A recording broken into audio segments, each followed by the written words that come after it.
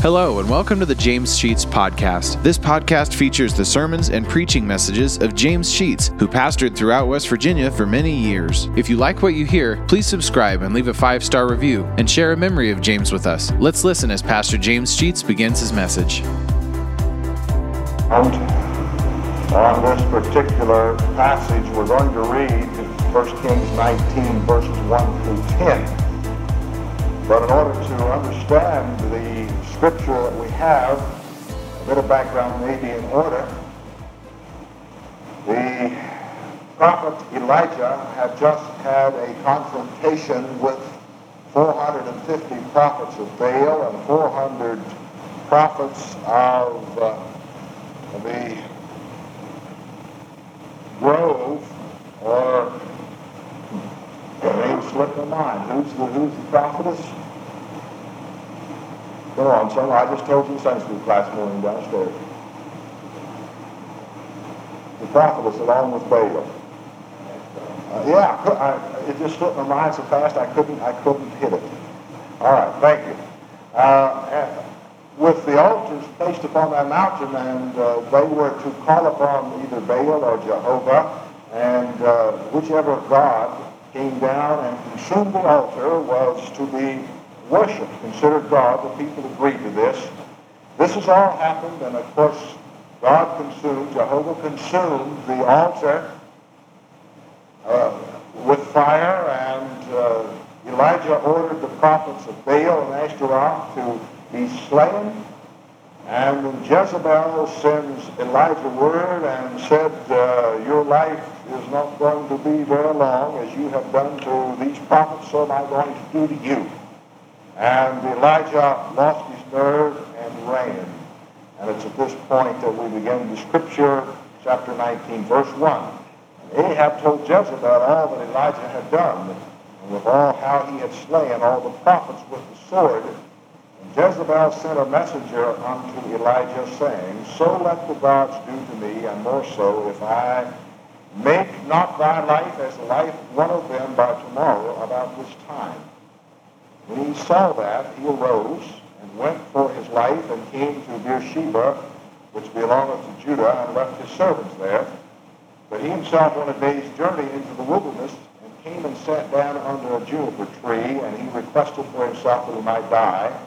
He said, it is enough now, O Lord, take away my life, for I am not better than my fathers.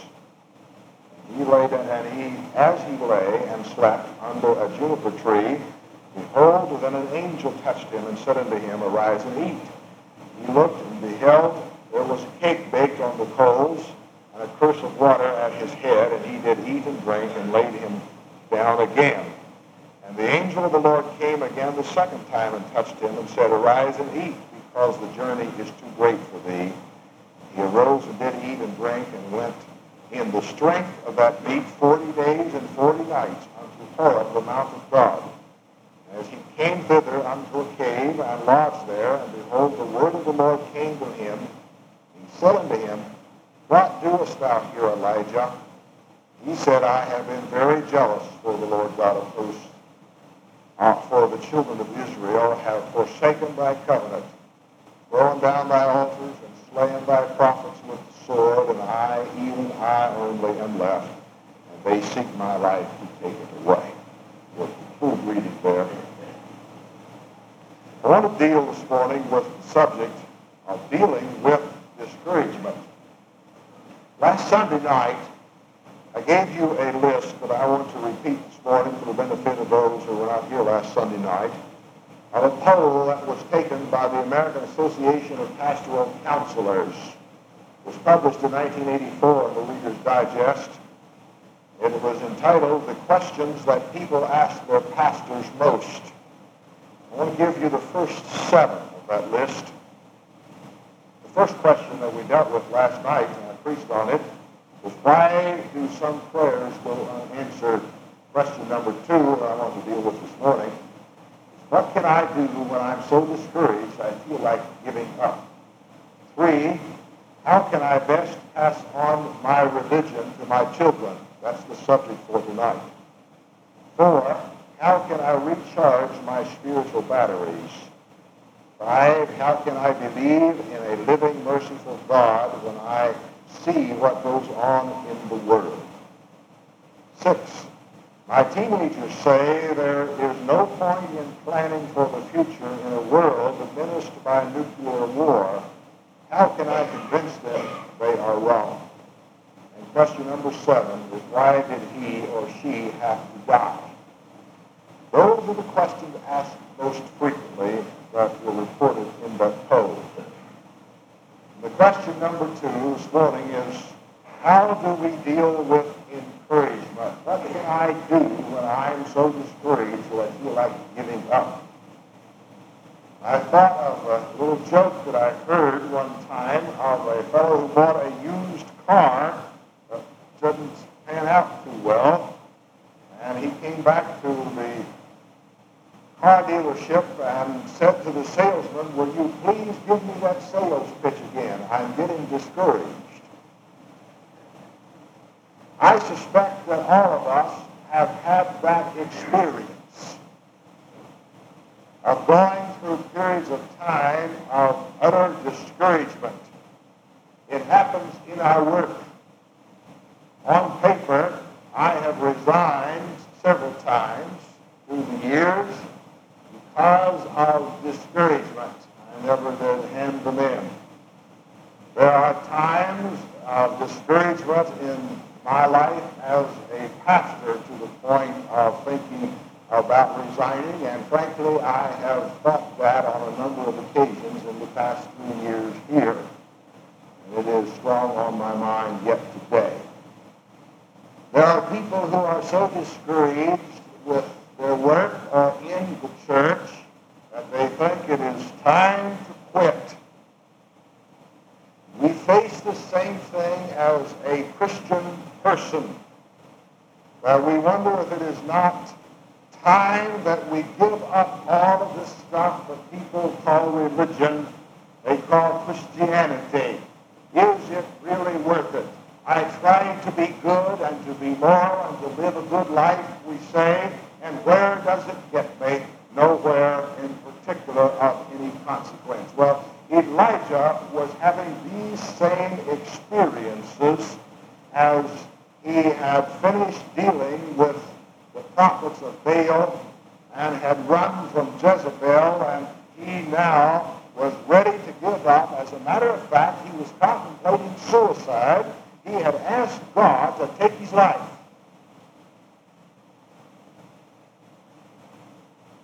I've never come to a point in my life that I've contemplated suicide, but I would suspect that in this congregation there's at least one person who has mulled it over.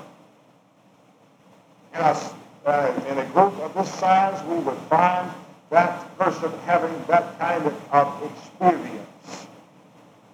That maybe there is no way out except to end it all.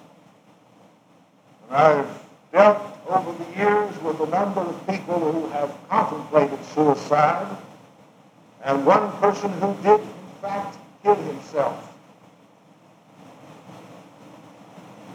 After a period of talking with him, there was no way that I succeeded in getting through, and he sat down at a back door of his mother-in-law's house and put a 38 to his head and ended it all. Just after he had gone through baptism, become a member of the church, he still had problems that were insurmountable and could not see that there was any way out. He was discouraged to the limit. I wonder how many of us in this congregation this morning, if we would be honest with the rest of us, would say, I am this morning very discouraged. I suspect that a number of us, and perhaps more than half of this congregation, would be that way. Why is it? What causes it? All the research that I've done on the subject of discouragement in preparation for this message, which I've done over a period of several weeks, probably even going back months, the thing that I have come to the conclusion of, the reason we get discouraged is that we think more about ourselves than we do about others.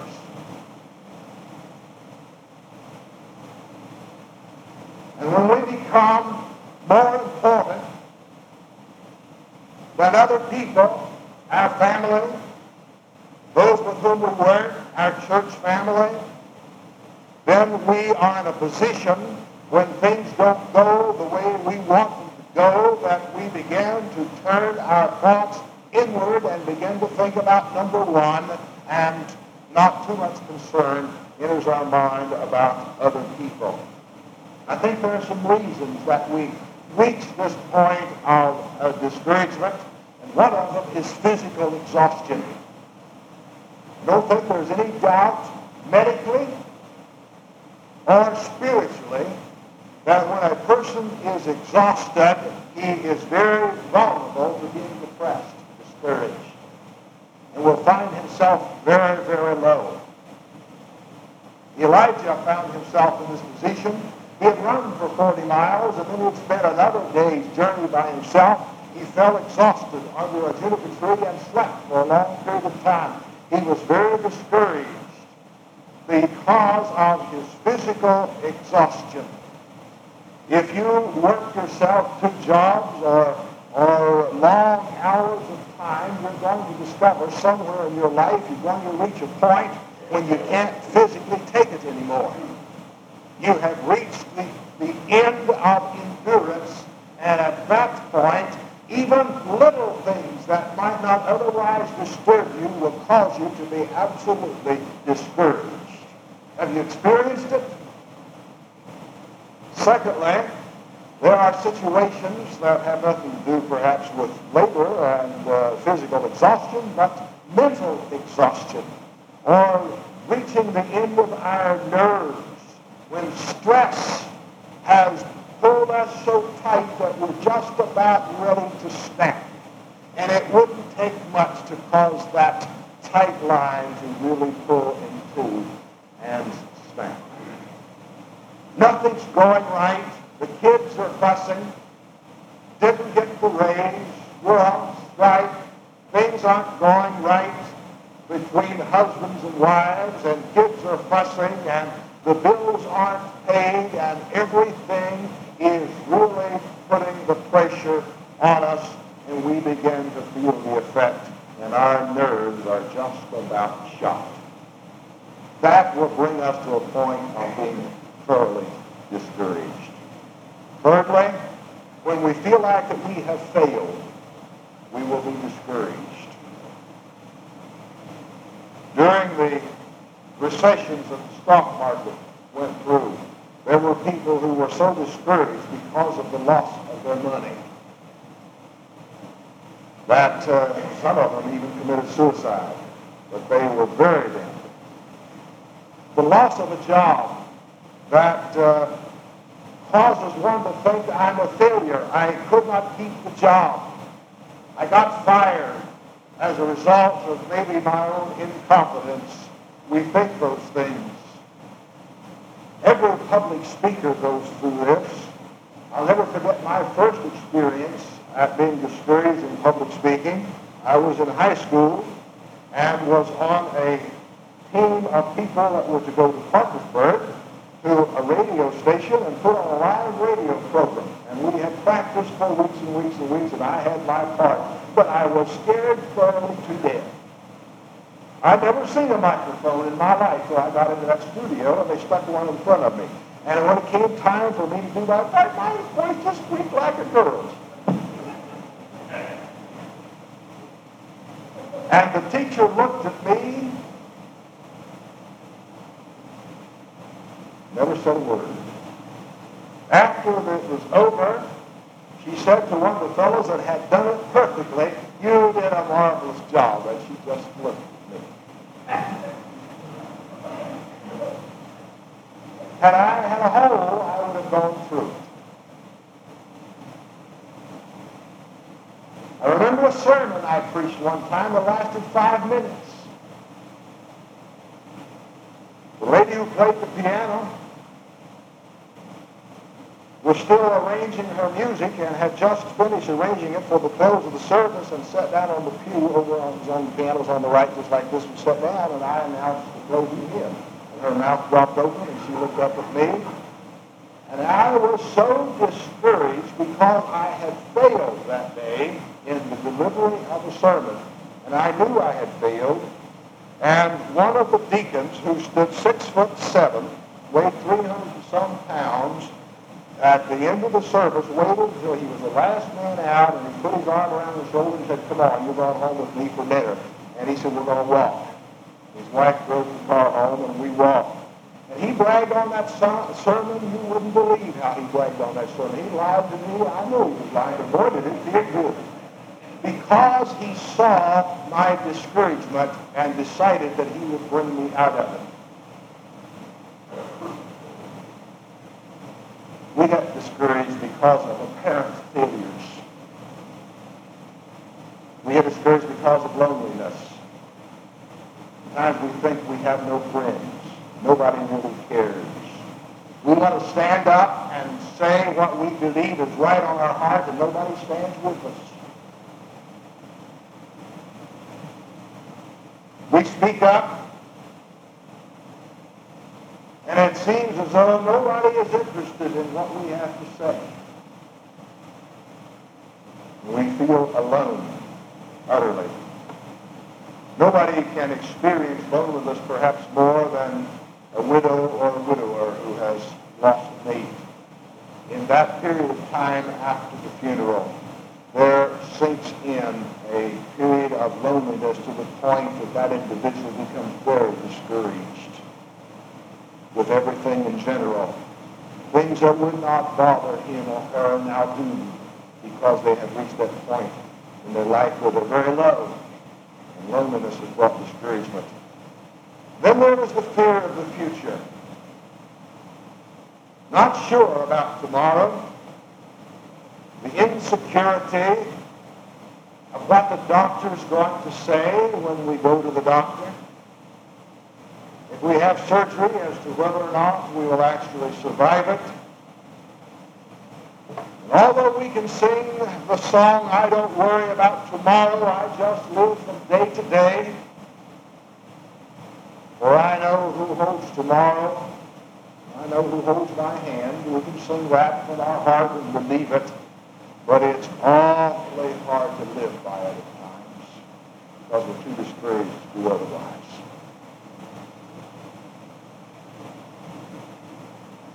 What's the cure? Well, first of all, I think we need to understand the cause that I have stated, and let me restate what I believe that the primary cause of all this discouragement is in those times when we have looked inward instead of looking upward, which points out to the cure. The way to overcome these times of discouragement is not to think of self, but to think of God. To look up to Jesus Christ. And the hymn that says, "Turn your eyes toward Jesus and look full in his wonderful face, and the cares of this world will grow strangely dim in the light of his glory and grace." That's the way. We don't see much in the Scripture about the discouragement of our Lord.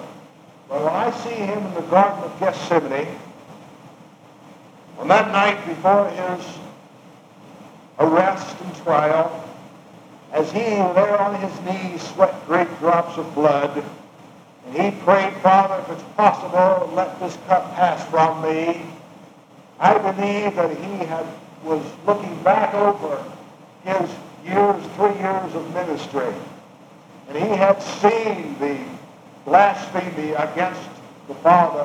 He had seen the church desecrated. He had been laughed at and spat upon and mocked and whipped.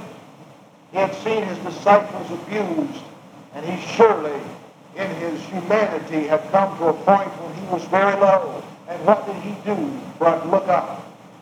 And when he looked up, he saw God looking down. And it was possible for him to get up off of the ground from that prayer and look his adversary in the face the soldiers who came to arrest him, and he held out his arms and let them put the shackles around his wrists to be in the way, because he had looked up and he was now prepared to face the future. This, I believe, is one thing that we must do if we're going to overcome discouragement, is to get a vision of God looking down. Secondly, we need to get to work in his service. Oftentimes, one of the things that happens when a person gets discouraged is his thought of quitting. Many people quit the church when they become discouraged. But this is the time that we ought to thrust our very lives into the mission for which we have been called, and put ourselves at his beck and call. Be like Gideon and listen to what he has to say and step forth and do it. If we're lonely, remember there are other people to whom we are to minister that are more lonely. If we're sick, remember there are people that are worse off than we, who need our encouragement and our prayers and our support. Remember, if we are afraid, there are people who are more afraid. And remember, if we're discouraged, there's somebody else as well that needs to be encouraged. And perhaps we can bring our discouragement out of ourselves by being a support and encouragement to others. Elijah found out that there was hope, that he was not alone. There were 7,000 people who had not bowed the knee to Baal, and that God loved him, and God loved all of the people of Israel, and God had a purpose with Israel. Elijah had to learn that the thing he must do is quit worrying about himself and worry about his mission. This is the task that we face as pastor and people in any church, in any congregation, wherever. It's the concern of what is our mission, what is our goal, what is our purpose, and put our efforts into overcoming our obstacles and allowing God to restore our soul as he did Elijah, and then step out anew and afresh into service. Let us pray.